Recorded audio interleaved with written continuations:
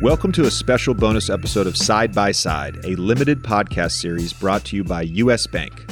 We'll talk about the gaps that exist socially, economically, and financially, and how they differ based on class, race, and gender. We feel this project is extremely important and wanted to really dig into U.S. Bank's commitment to systemic change from the inside out. Their innovative and long-term approach gives more power to individuals, businesses, and employees to access education, funding, and career growth by changing the process. This is especially important in the NBA because as rookies, we don't really have any financial literacy. And it's great that they are having tough conversations like this one so publicly, so we can all listen and learn from each other. You can follow or subscribe to the series wherever you listen by searching Side by Side with U.S. Bank or visit sidebysidewithusbank.com. Now, let's roll. U.S. Bank. We'll get there together. All right, let's welcome in our guests, Greg and Jared. Gentlemen, thank you both for joining us. Jared, first of all, I realized today that you were the very first guest I had on my podcast with Yahoo 5 years ago. And this is your first time coming back on the podcast, which is insane to me. That is insane.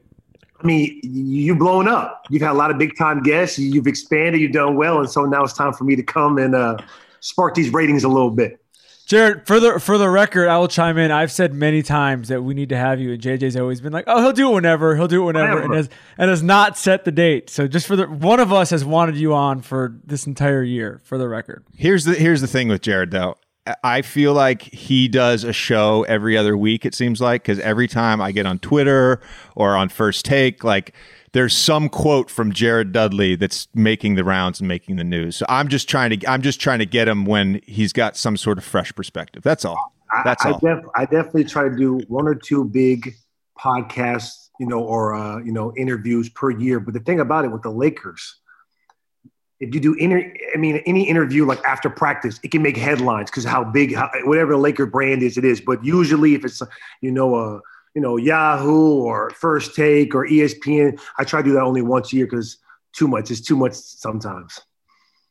Greg, you are the Chief Diversity Officer at U.S. Bank, and we are very grateful for your support of this show and for what you guys are trying to do. Can you just provide some context for this limited series you're doing with podcasts and sort of what U.S. Bank is doing right now? Yeah, thanks, JJ. And it is really a pleasure to be here. And, the work that we're doing is part of, you had asked the question when we were starting. We're headquartered here in Minneapolis, which certainly was the home of George Floyd and where George Floyd was killed last summer. And, as a financial institution, JJ, it's important for us to, in all of this, reckoning that happened in our country and across the globe last summer, there's so many disparities in our country, and, the racial wealth gap is one that we as a financial institution feel like we can have a significant impact in a very positive way on people's lives.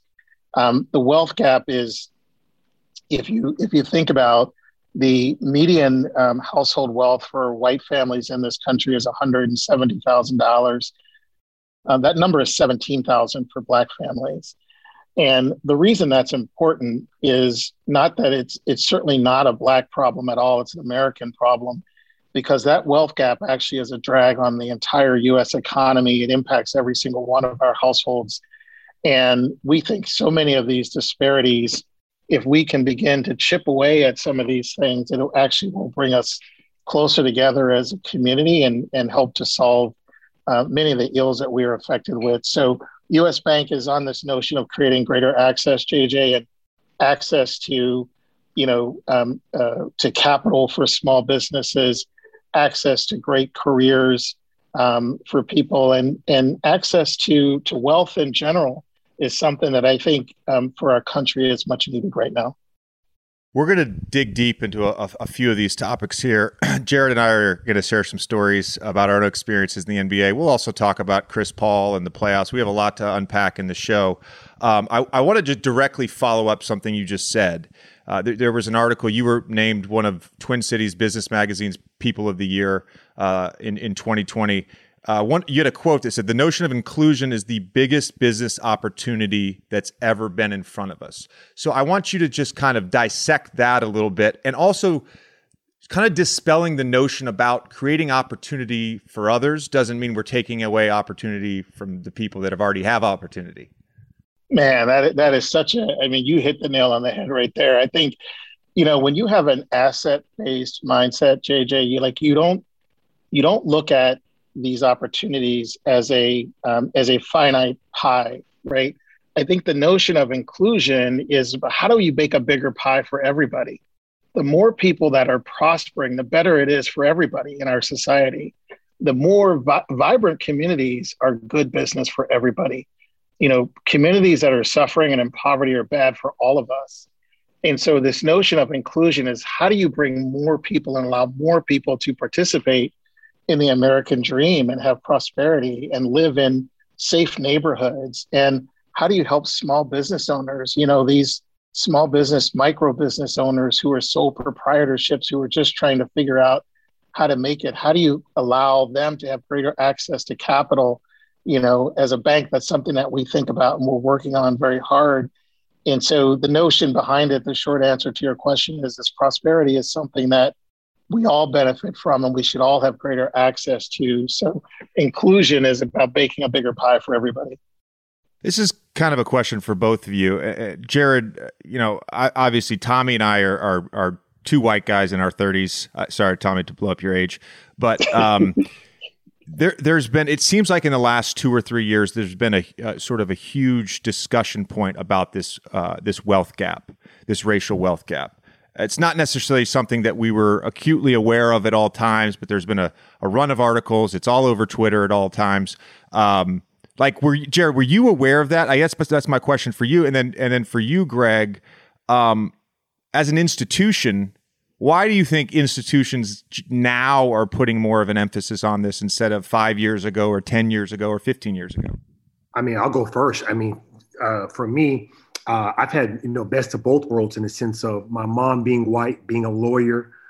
She has 4 other sisters are lawyers and judges. So for her, education was everything growing up for me. My dad, from North Carolina, raised in the South, from Wilmington, North Carolina, home of Michael Jordan, eventually had his engineer degree. So I was lucky enough to have both educated when it comes to education of parents. So for me, my mom always told me, she didn't have enough money for me to go to college. You either have to get a scholarship or have to go to junior college. So for me, once I knew you had an education, once I be able to grew up, go to Boston College and see the difference of they had programs to try to get minorities into these different colleges to give them a chance.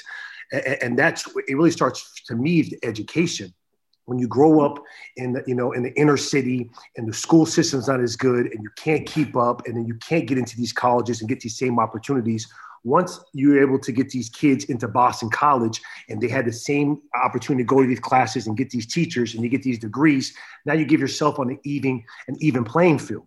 And so for me, education was crucial. Now that I've been able to make it to the NBA and be able to have my kids are in the best. My wife went to school for education. So her whole thing is it's funny. You go to LA here and you look at where Braun lives in Brentwood. It's got one of the worst public school systems. Why is that? Because they want the parents to pay for the high tuition, the $100,000 a year to be able to get to private. So I think it all starts for me, education, and we have to do a better job of the inner cities and getting the schools and these teachers more qualified and the money and the resources to be able to shrink that gap a little bit.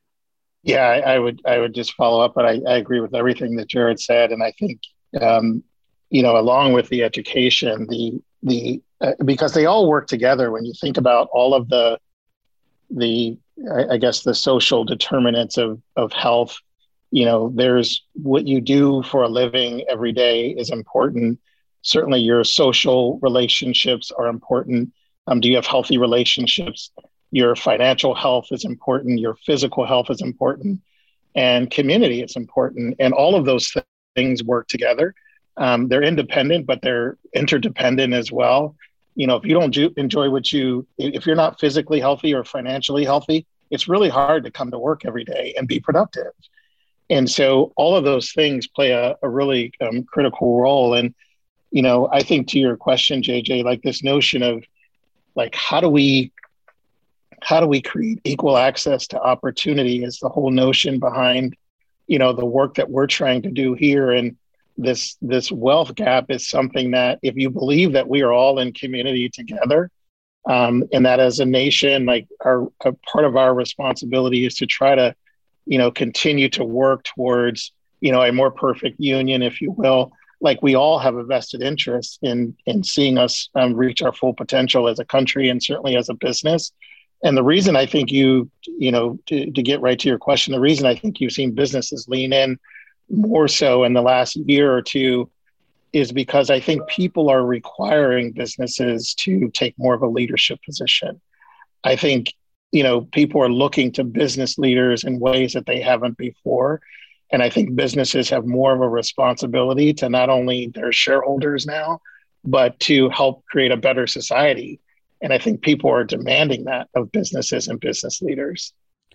Jared, besides your family, which is obviously fortunate to sort of grow up in an environment like that where they could educate you at a young age, were there other things? Did you have teachers? Did you have other things in your life when you were young that helped sort of educate you about some of these dynamics? Oh man, for sure. I mean, obviously I have an older brother who's 7.5 years older than me, but definitely different because I didn't always go to private schools. I was public schools throughout my system from third grade to about eighth grade. And in high school, I went to private, but you definitely had AAU coaches because of growing up in San Diego, wanting to play the NBA and then, I played on an all white team when I was in 4th through 6th, and then 7th and 8th, I played on an all black team. And you see the dynamics of where these different kids grew up at, and then how they had to get to practice and their environments of going home. And, it was just for me in both worlds. You're seeing it, how these kids are, their environments and how, when they go to, when they went to high school, the kids that were getting into trouble, and that's why I take this all back to, education. It's phenomenal. And I say because LeBron, because I'm with them on a daily basis, the I Promise School is phenomenal. Like he's changing those kids' life. All of them are going to college. Like, dude, he puts them in. He put a school system together where they get the free food, free education, all the best teachers they have to be able to get there, and then eventually gets them to be able to get to college in every single one. So then now you're having 200, 300 kids that are coming every single year, man. So, teachers help me. High school coaches, AAU coaches helped me, and for me, it was just like, man. At the end of the day, I'm going home to my mom. But at practice, and you go over your friend's house to spend the night. You see their environment. You see how it is in the corner of the store by the liquor store, and what these kids have to deal with, man. And it's hard to make it out of these areas, man. That's why when some of these athletes do, they always try to go back and give back as much as they can, not only resources but financially also. If I could just jump in for 1 second, what Jared talked about, and everything he just talked about is all about access. Right? Like what these kids and what we all need is access. If you don't have access to opportunity, then you never have a shot. And I just underscore so much of what you just said, because when we talk about our program, we talk about access, and our whole program is called the Access Commitment. So anyway, I just wanted to underscore that notion of access and how important it is. I want to just second that, because I think the benefit that I've seen in my career and in my life, whether it's going to Duke and being part of that network, being part of the NBA, meeting politicians, meeting business leaders, ultimately what it all is about is access. And I've been able to gain access, and Jared has been able to gain access because we can put a ball in a hoop. Not everybody can do that. I'm wondering have you seen a sort of generation, or not a generational, but a shift in mindset in your industry, Greg, when it comes to giving more people access to opportunity, i.e. hiring practices and trying to make some of these financial institutions, which have been traditionally white men, more diverse? Yeah, I think so. And I think the reason you've seen it, JJ, is because the financial industry, historically, if you really understand the history, the financial services industry has a really terrible history with communities of color in particular. And, there's a trust gap that is very well earned in communities of color with banks in particular. And it's because of the history of redlining all the way back to the Freedmen's Bank, just example after example of where the institutions themselves helped to create and condone these disparities. And I think this reckoning has been the industry sort of understanding a new sense of responsibility to right some of those wrongs, but to just do the right thing. And, I think this is an industry that's not known for its diversity, but I think you're starting to see that change. There are lots of examples with joint efforts that we're involved in at the bank with the Bank Policy Institute. And many elected officials too have been, great at sort of helping to collaborate and create new senses of how do we do a better job of hiring, which I think is a big part of it. But it's also about how do you as a financial institution make real change in the lives, meaningful change in the lives of real people. Like banks are uniquely positioned to do that. You think about how wealth is transferred in this country, for one of the most important ways and probably the most generational way that wealth gets transferred in this country is through home ownership. Banks lend and do mortgages. And so that's a place where we can have real impact. And most people don't understand the difference between of why it's so important to have wealth in this country. It's because wealth is about freedom. It's about choice. It's about being healthy in your life. And, there's such a huge disparity in this country of home ownership across, racial lines. Like we have to start to do some things that create some responsibility and build some foundation around some of these principles of wealth. And home ownership is an important place that we're working on as well. Jared, JJ, speaking of institutions, with the NBA, I mean, you guys are, two of sort of the preeminent veterans of the league now. You've seen a lot of different, rules and guys come and go and everything like that. How do you think the league has changed in terms of financial literacy for the players on an overall level? Yeah, I mean, I still think there's a huge gap. I mean, the NBA, obviously you've happened with George Floyd and us when it came to Milwaukee, even in the bubble situation where we stopped playing for those couple days and kind of try to give more guidelines of holding these owners to the fire a little bit. These are billionaires that have a lot of diversity in this basketball when it comes to different players.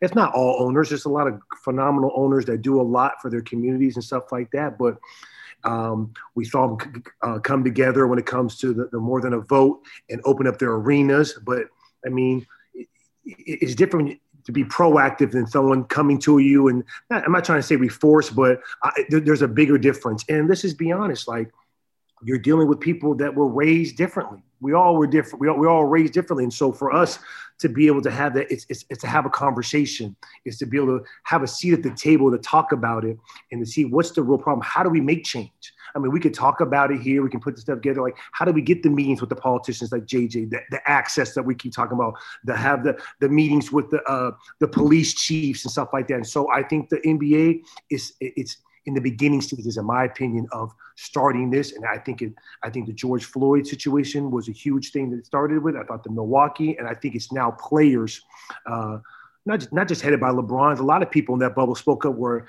players are now ready to be at the forefront to demand change and to put owners on notice that, hey, listen, we're not just here just to be a puppet. We're here to, it's bigger than basketball. So that, in my opinion, it's now just starting.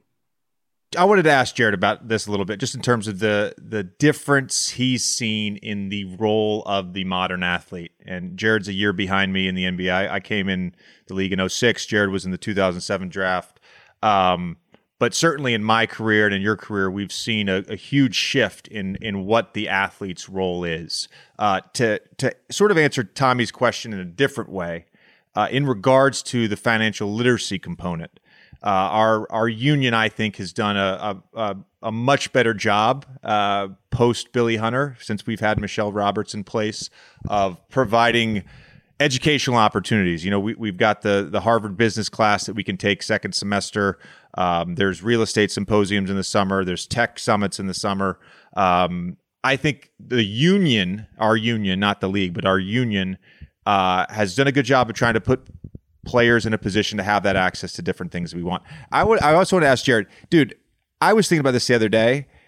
I feel like there was a shift sometime around that documentary on ESPN that came out, the Broke documentary. Yeah, huge. Like, it was the first time where post that documentary, guys were more willing to talk about their finances with each other. So I think that's the second component of financial literacy, is helping each other. Like, CP and I were exchanging decks the other day on investments. Like, I'm sure you've got some stuff that you've got with Braun or whomever, but like, I think we as a group are starting to look out for each other more. And I know this sounds silly, but when that movie came out, it was like, oh guys, we got to talk about this. We got to talk about this.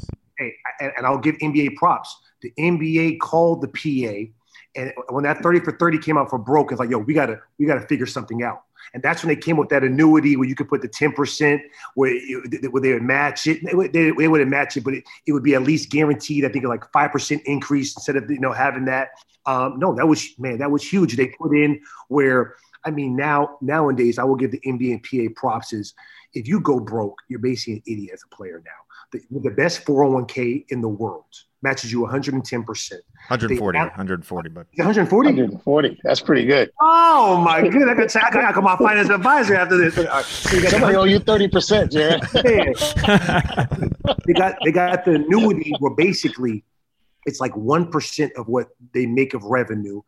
They basically put in about 150. Every year goes up. I think it was 150, 175,000. Each year it goes up. Once you're done, once you're retired, either at the age 30, you receive it, or 1 year after retire. So for me, if I'm 36, from 37 to 50, it's the bridge gap to get you to your pension at 50. Then your 50 gives your pension to the 401k. They've done a phenomenal job with that.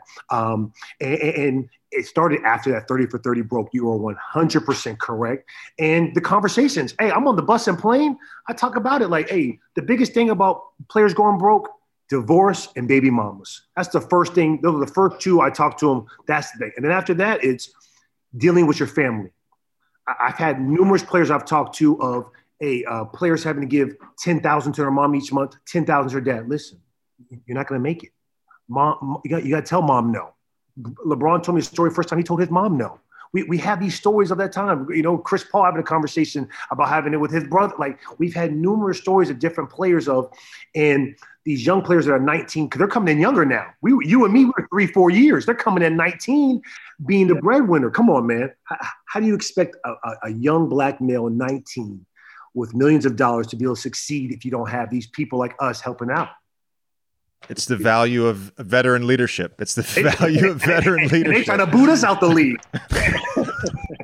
But you're right about that. The power of the athlete, social media has changed the platform where we don't need ESPN or Fox Sports. Like you send something out on Twitter, boom.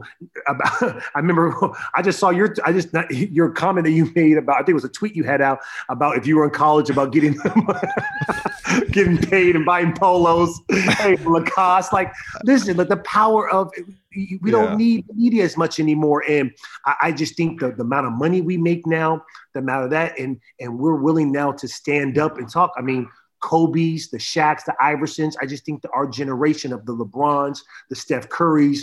I mean, Steph Curry does Zooms with Obama. Like, come on, man. Come on, man. I think when it comes, and I want to get, Greg and Tommy, feel free to chime in on this as well. The shift to me in the mindset is ownership. I think LeBron has embodied this more than anything. Yep. I remember 10 years ago, him and Rich and Maverick would do these deals with these companies, and they wouldn't do the deal unless they got equity in the company. It wasn't just about signing an endorsement deal. It was about the opportunity to own. And the third component to what Jared was just talking about, the salaries are so high right now.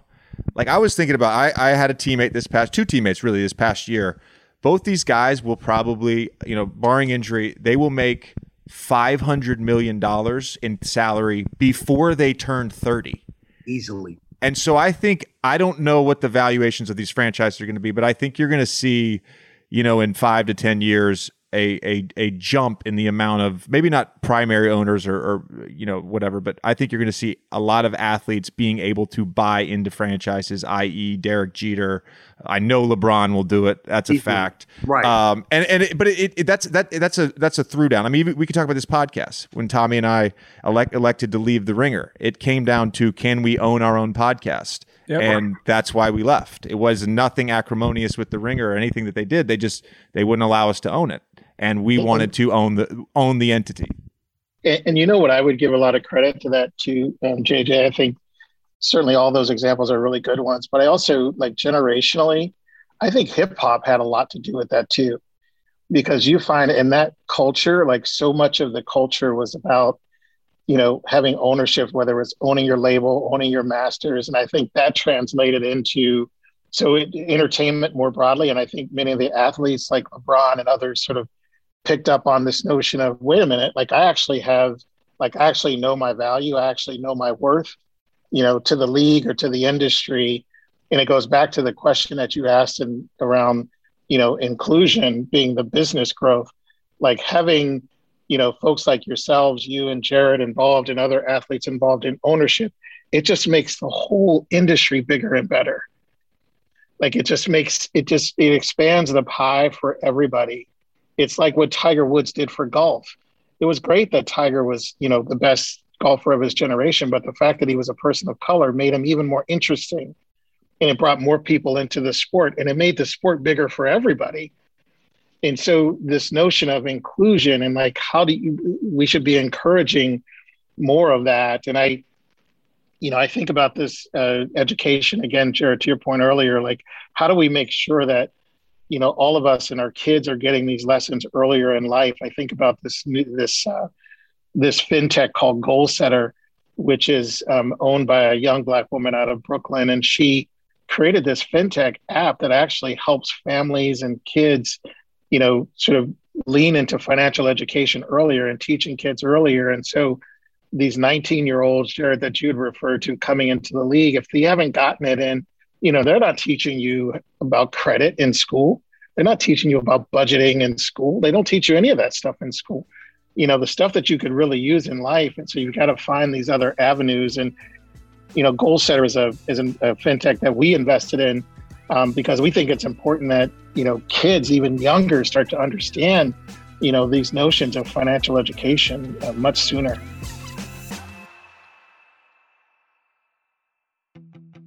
Join us to hear more conversations like this by following or subscribing to the Side by Side with US Bank Limited series. They've partnered up with some really amazing shows to discuss financial literacy, humanity in business, and more. While we were recording, I have to say one of the coolest things we learned about US Bank on their approach to equality was that they don't just talk the talk, they walk the walk. They've been named one of the most ethical companies, not just banks, for 7 years in a row. And they've made a $116 million commitment focused on diverse businesses. Now, let's get back to our conversation with Greg and Jared. US Bank. We'll get there together. Jared, do you look back at your early NBA life and think to yourself, man, I wasted a few bucks. Just because either you didn't know what to do with your money, not necessarily bad investments, but just like, I can speak to this, like my first couple endorsement checks that I got after Duke, before the draft, like I went to Banana Republic and went on a shopping spree. Man, listen, if anyone knows me and see me, my rookie year, I bought some diamond earrings, a diamond chain with a cross, a diamond watch, and a diamond bracelet for no reason. I had it for 1 year. I had about 100. I'm like, this is not even me. Got rid of it. I was buying stupid stuff. Yeah, I remember that. But I will say this, and like I said, lucky me, my mom had me on a budget. I had the whole thing. Most of these kids don't have that. You know what I'm saying? Like a lot of it, you get an agent, right? And so the agent has it, and we know this now. You want to diversify. You want someone looking at your agent, someone looking at your taxes, someone on, like, you're gonna have 4 or 5 people looking at it. Where most of these kids come in, their mom is usually helping them out. Are they educated enough to be able to understand that? Are they paying their taxes on their time? Are they taking the money out? Like, when are you supposed to do it? And like, the average career is 3 years. These kids are coming out of school early. I mean, the draft class, there's only 60 something kids getting drafted, and there's 400 entering the draft every year. 500 kids entering it. They can't go back to school. I mean, it'd be different. So you can go back and get your education. Now they go overseas in the G League. They're 21, 22, no job. They didn't get their degree, and now they stuck. And so now we got to get into that system. You know what I'm saying? It's easy for, like you said, access to LeBron, the hip hop. He can talk to Jay-Z. He can call Kevin Hart, get an investment. But what about these other people? And so that's where I'm more looking for is like, hey, like, how do we help these kids to be able to maybe work with the NCAA? If they don't get drafted, let them go back and get their education. Maybe they can't play. Like, let them be able to do that. And so there's a lot of stuff to unravel, man. There's a lot of stuff to get to it, man. And so hopefully with the access and the connections we can make it, eventually we can start that process. You brought up the name, image, likeness tweet that I had last week. The basic tweet, Greg, I don't know if you saw this. I know Tommy did. Basically I said, I'm going to go look for it now. From 2004 to 2006, I would have made a bag at Duke from name, image, likeness. Sadly, I would have blown all the money on Natty Light and Lacoste polos, which is true. I would have blown all the money and somebody said to me, well, you buy a polo and a case of beer, that's like $47. Like, where'd the rest of the money go? And I said, Natty Light for the homies. I'm naturally a generous person, so I'm probably gonna buy the guys on the team, my guys. Like, I got to buy them polos. I got to buy them Natty Light. Like. But this is we're going to open a Pandora's box over the next few years. So you've got Overtime Elite, which is paying kids. You've got the G League Elite, which is paying kids $500,000, and you've got name, image, likeness in college. And if you're in the NBA, I believe this. If you're in the NBA and you want it, there are the support infrastructure in place to educate you and get you with the right people and make sure you're doing things the right way. I don't know that those systems exist in those other three areas. And there is, I think, a concern. And so you both have talked about this, and Tommy and I have talked about this before on the show, but how are we going to go about educating this next generation of player at such a young age? And that to me is a real challenge.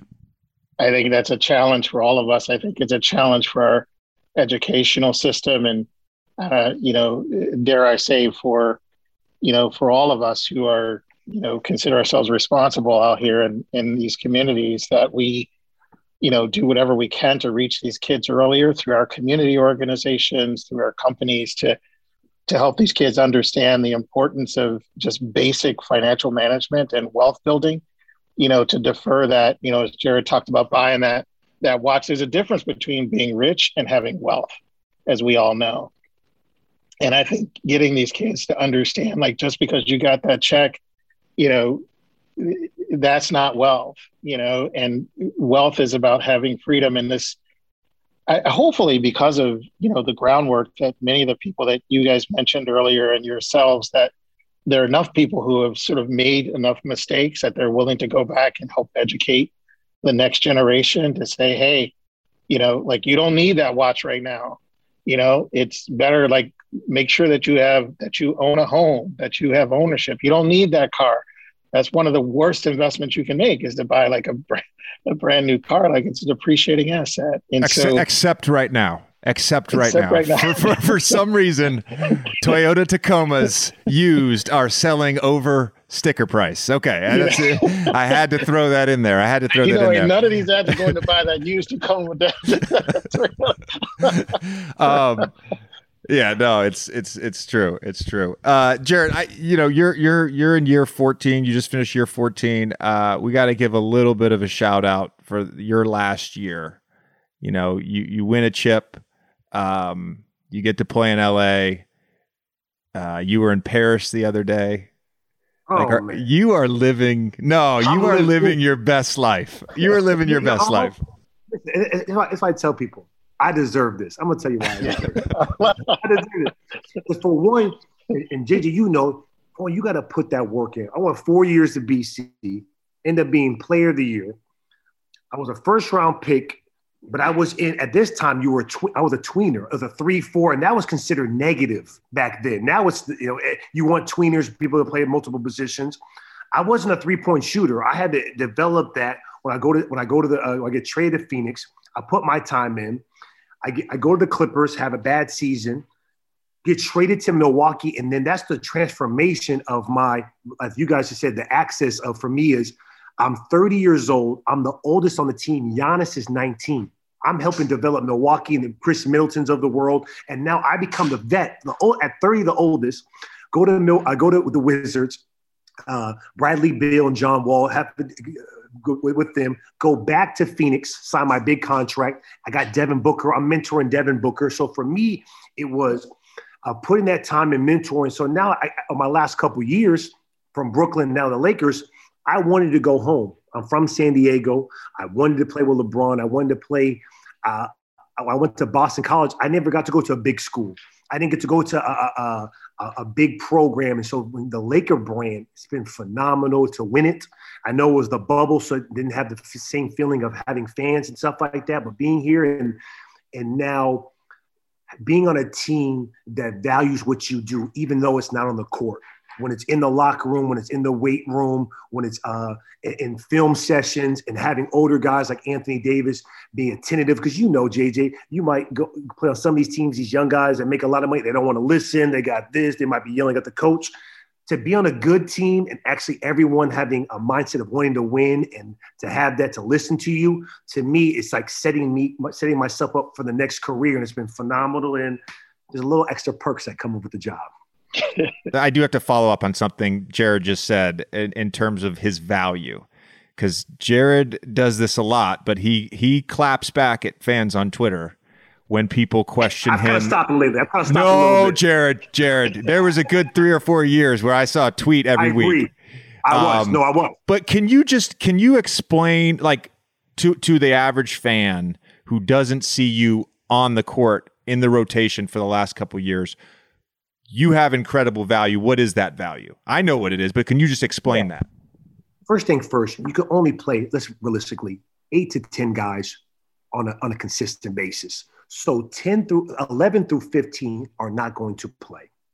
You're going to be a practice guy. And what are your values? So either 11 through 15, you're either a young guy, either a first-round pick that can't play on a good team, or you're trying to find yourself in this league, Cameron Payne, who you're the third or fourth option.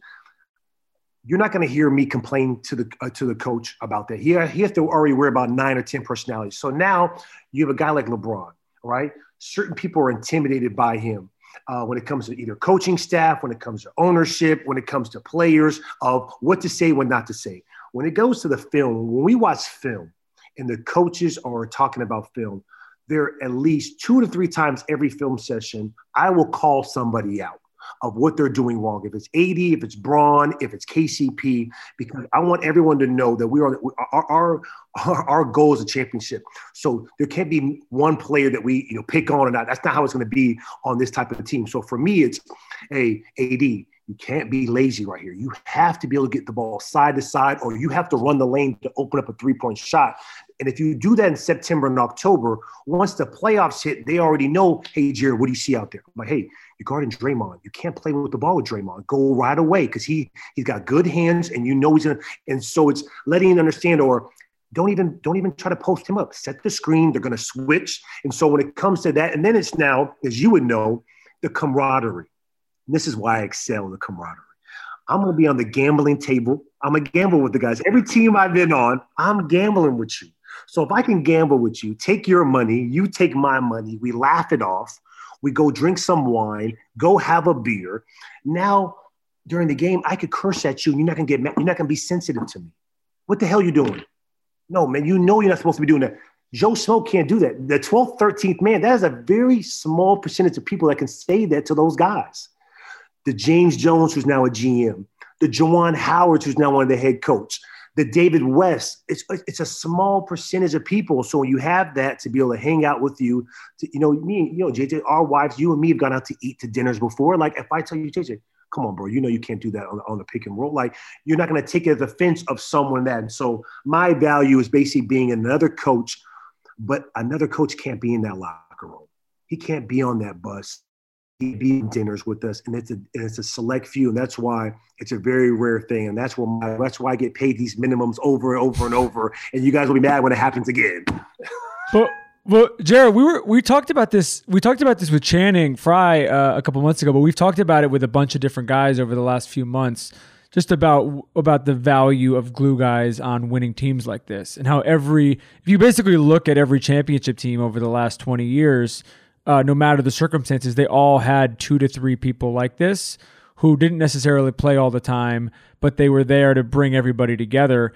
Is that something, before going back to when you were younger, when your career was a different place, did you have guys that were like that, that you learned from, or is this something that was just sort of a natural thing? You were always that personality? I've always been that personality. It's been natural. But even when I, was playing, let's say guys like Jason Richardson, Grant Hill, teaching me how to be a pro on and off the court, how to take care of your body. They were just, I had Grant Hill and I had Shaq. I get to see how they both act. I know I'm not going to be as good as Shaq. I know I can't say what Shaq says. How do you be Grant Hill? Like, how does he treat the trainers? How does he treat the equipment guy of holding respect? How is he respected? Or guys that don't say a lot, when they do talk, why do they listen to them? Because they're in the weight room every day. They don't be slacking, And so for me, it was just a natural ability, but I also saw the writing on the wall. Like, how do you prolong your career? How do you bring value when you can't bring value on the court? Why do people want to have you in the locker room? That's why someone like Vince Carter could have not played. The reason why he played 3-4 more extra years is they wanted him in that locker room for Atlanta. It wasn't because, hey, he could help contribute and get him to the playoffs, 20, 30 points. He was still a decent player. It's because Grant Hill wanted him in that locker room in Atlanta to help out Trae Young, to help develop him. And now look at Trae. It just takes a while, and that's the same thing with financially. Like, or JJ knows – I don't care what championship team. When we won the championship, we lost 4 games in a row. You don't think there's players complaining, oh, why didn't coach doing this? But you need a vet like, yo, relax. Steve Nash always told me, never get too high on wins, never get too low on losses. Like, you have to be even keel. This business is so up and down. You got to have guys to keep it level. Jared touched on something really cool, though. Because like you talked about trust and how important that is in a locker room, and what you're building is trust. And I think that's so important in any organization or on any team, that you have this trust that you can, say what needs to be said to whoever. So I just wanted to underscore that because I thought it was such a really good, important point. I would assume what we're talking about, what do we call them, Tommy, with Channing? They're the connectors, the glue guys, bridges, the glue guy. Yeah. I would probably say in any sort of office setting, in any business setting, in any team setting, Greg, that you've seen that throughout your career. Maybe you're that guy. I don't know. But you've seen those connectors within an office. Yeah, I mean, it's like everything else. I think it's so important, like, to what we're talking about, because an office setting is also a team, and everybody's got a role to play. And you have, people who are, maybe more creative. You have those who are maybe more of the people person. You have your introverts and your extroverts. And I think, like, that's what's so cool about, any work setting. It's all about, like, how do you show up as your best self? Like, how do you, like, we all have a role. Everybody can't be Bron, right? And so everybody has a role, and that's true in the workplace too. It's like, showing up as your authentic self. Like, what do you uniquely bring to the situation that nobody else can do? Like, that's important on any team, in any team environment. But you first have to have the understanding of what your strengths are, and, like, how do I find a place where I can be my best self? And I'm not trying to be that other person, but let me just do what I do really, really well. And how does that contribute to the whole?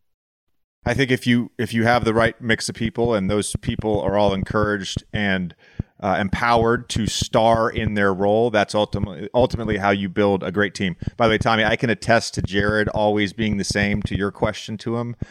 Jared and I tried out for the 2005 in the U21 2005. We tried out for the team together. And Jared, you didn't make the team, right? I don't want to bring up a bad. I was the last cut. You're the last cut. I probably I sucked in training camp, so I probably shouldn't even have been on the team, but I made the team. But he's been the same. I've known the guy 16 years. He's been the same. While we have some time, I want to touch on Greg, your experience over the last year. But really just kind of go back to last May, June, last summer. US Bank, as you mentioned, is based in Minneapolis, and you talked earlier about sort of coming together as a nation and inclusion, but one could argue that right now, at least over the past year, maybe the past 4 or 5 years, we are as divided a nation as we've been in some time. Certainly, it feels like in my adult life. Can you just describe sort of what Minneapolis was like? I mean, I was in New York for most of those protests, and then we went to the bubble. Jared and I were in the bubble. I went to a couple nonviolent protests, but from the outside perspective and turning on CNN every night, it looked like a war zone. It was difficult because JJ, I not only work in Minneapolis, but I actually live in the city as well. So I live, work, and play in downtown Minneapolis. And so, it was tough because, you did see, this heightened sense of,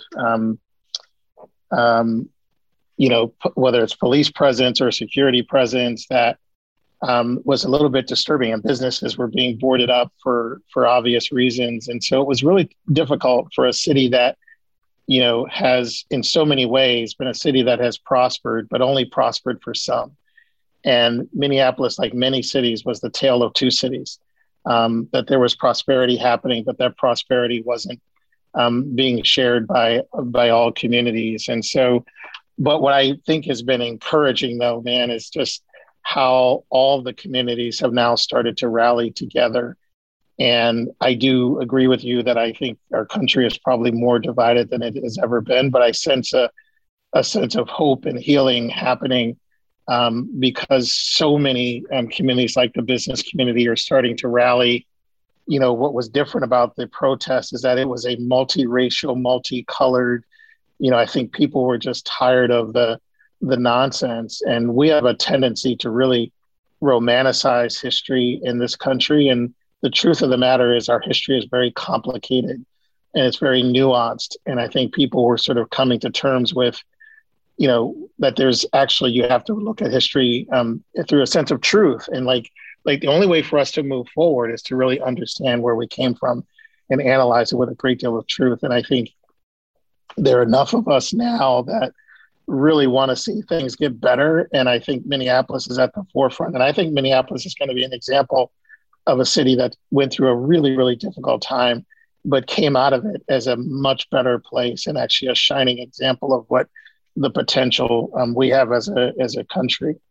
Craig, are there tangible actions, maybe even for our listeners or viewers of on YouTube of the show, or anything, are there tangible actions in 2021 that you recommend, or that the bank recommends, or whatever it is, that people are looking to help potentially, and they're sometimes they don't know the best way to do that, and so are there things that you recommend? Yeah, I think always first starting with what is it that you want to see change. I think it has to Tommy, start with like, what is the problem that you really want to see get better? But everything from, I think one of the most critical things we have to do is help these small businesses get back opened. I think we've got to get people back to work. When I talked about the things that like the social determinants of well-being, it starts with what you do every day. It starts with what do you do to earn a living for your family so you can provide safety. And I think getting these small businesses back open, Tommy, and supporting small businesses helps put people back to work. It helps, communities sort of become more vibrant again. And I think we've got to get back to supporting and shopping small and supporting these small businesses in your community. So think about your community and how do we help these small businesses thrive again? Well, JJ, we should probably shout out Drew and Lauren Holiday and some of the work that they've done. A frequent friend of the show, guest of the show, Drew Holiday and his wife Lauren have spent. We've talked about it on the show. JJ, I don't know if you have the numbers in front of you, but they have spent basically most of the last year helping out different Black-owned small businesses, and they've given, I think at this point, he donated his whole salary from the bubble last year, and they've taken it. They've taken it to the next step this year, and it's really to your point, Greg. It feels like that is a thing that really affects the day-to-day life of people in our community, is helping these businesses stay open, and then once they're open, thrive. I mean, one of my favorite sayings from a former president was like, the best social program is a job. It's like that simple. It's that simple. It's like a T-shirt. I don't remember the exact number, but I know in the notes that you guys sent over to us, it was something like the lack of participation, really the lack of access to opportunity. Let's call it what it is, but the lack of access to opportunity, the lack of participation.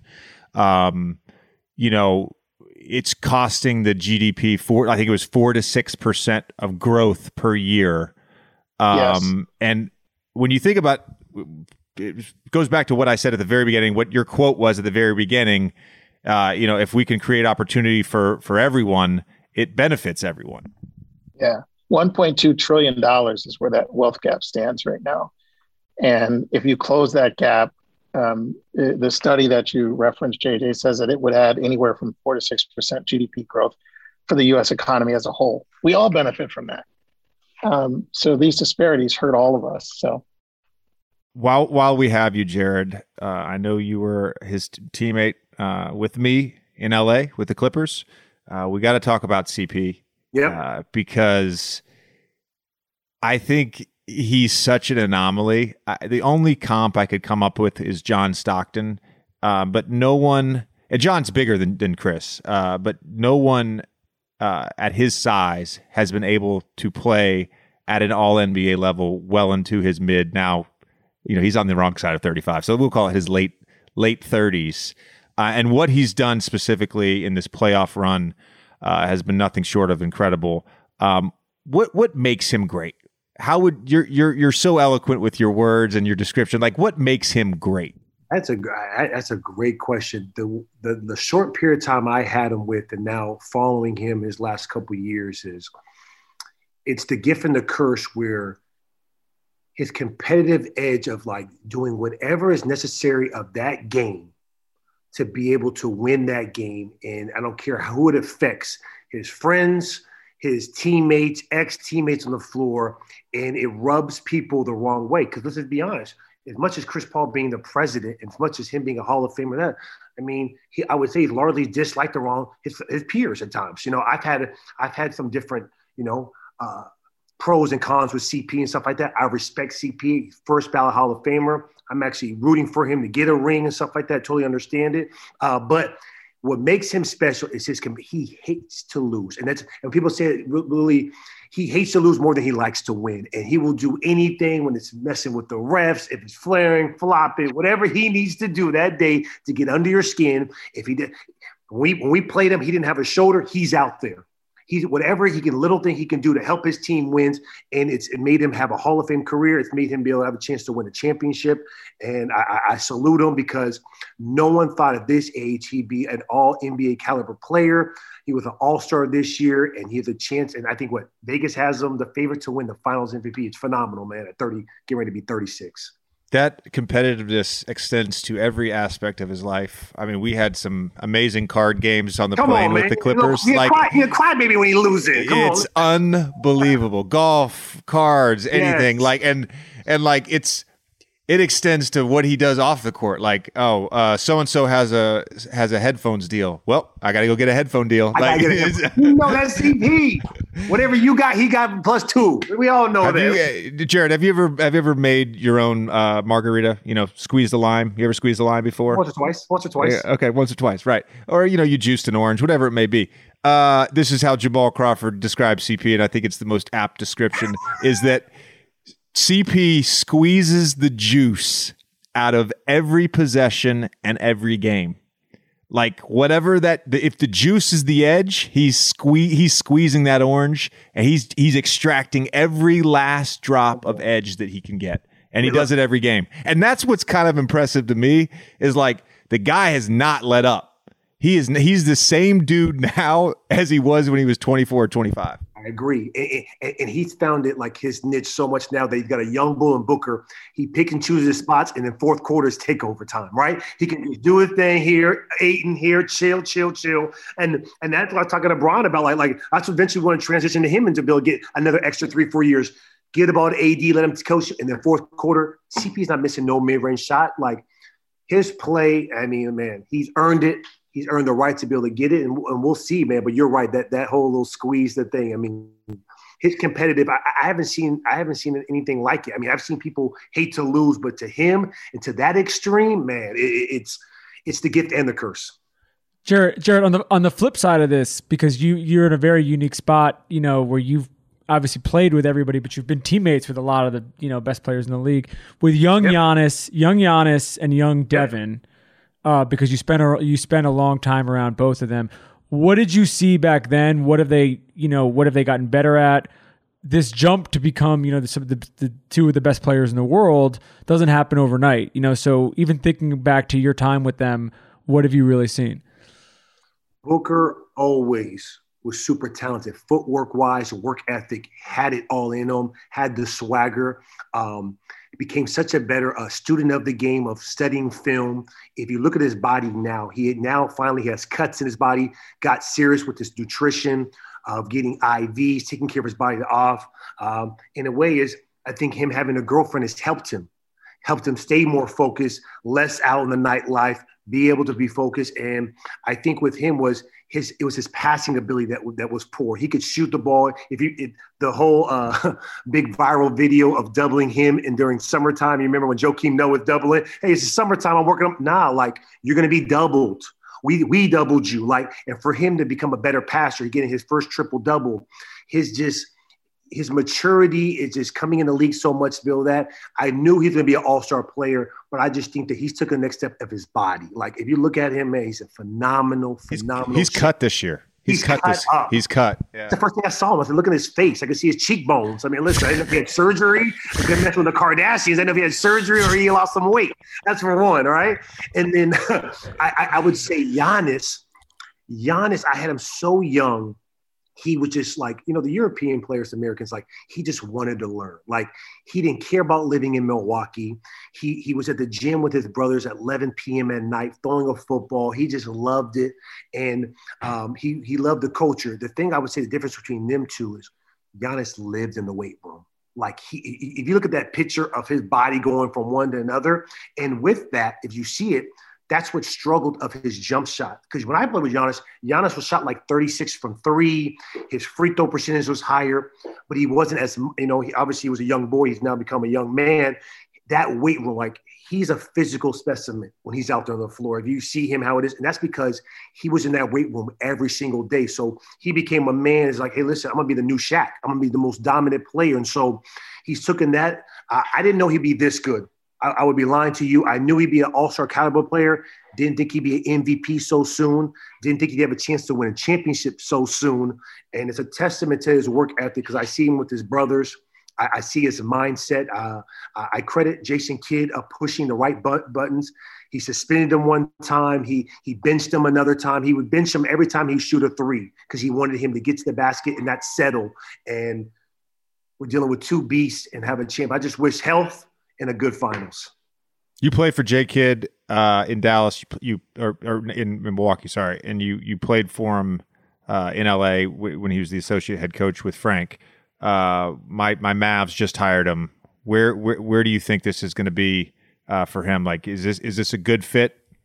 Great fit in the sense of this. J. Kidd needed to be an assistant for a couple of years because you know how it is. He literally went from being a player the next year went in. He was an assistant coach, and that's very rare in this league. And I don't care, you know, if you play basketball and you know the game.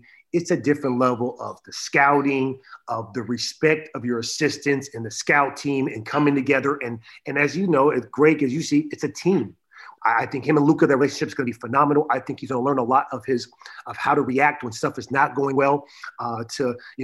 He thought the world was kind of falling out when Milwaukee, when we go on a 6-7 game losing streak. He's more confident. He's more, I mean, let's be honest with you. The more you work on your craft, the more confident you're going to be. And so I think the biggest thing is Nico from Nike getting there. That's his guy. So when you have your GM, he didn't have to go to ownership. We're all going to be all together. Let's all get in the room together. Let's work on it. What do we need to be successful to put around Luka? One thing I loved about his demeanor, like he's not a yell guy get in your face. Like it's Jason Kidd. What he says, you're going to respect. But he's a nice demeanor. Like, try this. I think this might be good. JJ, like, listen, hey, we know that no one can guard James Harden. We don't expect, like, he's gonna dummy it down. Like, all right, guys. And that's one thing I was impressed about J. Kidd. We were a top 3 defense in Milwaukee. Like, you think of Jay Kidd, an offensive guy, boom, like he doesn't like Jared. You don't have to guard LaMarcus Aldridge. I'm gonna send a double. We're gonna work on every aspect of our defense. His attention to detail was phenomenal, and that I didn't expect. That's great. Greg, Jared, we really appreciate the time. This has been a lot of fun to chat. Jared, you're welcome anytime. Greg, you're also welcome to come back whenever you want. This has been great. This is the new crew. It's been great. I really appreciate you guys having me. Thanks for having me. Let's get this diversity going, Greg. Come on, man. Get these Let's do it, Jared. Let's do it, man. Let's do it. I'm all for it.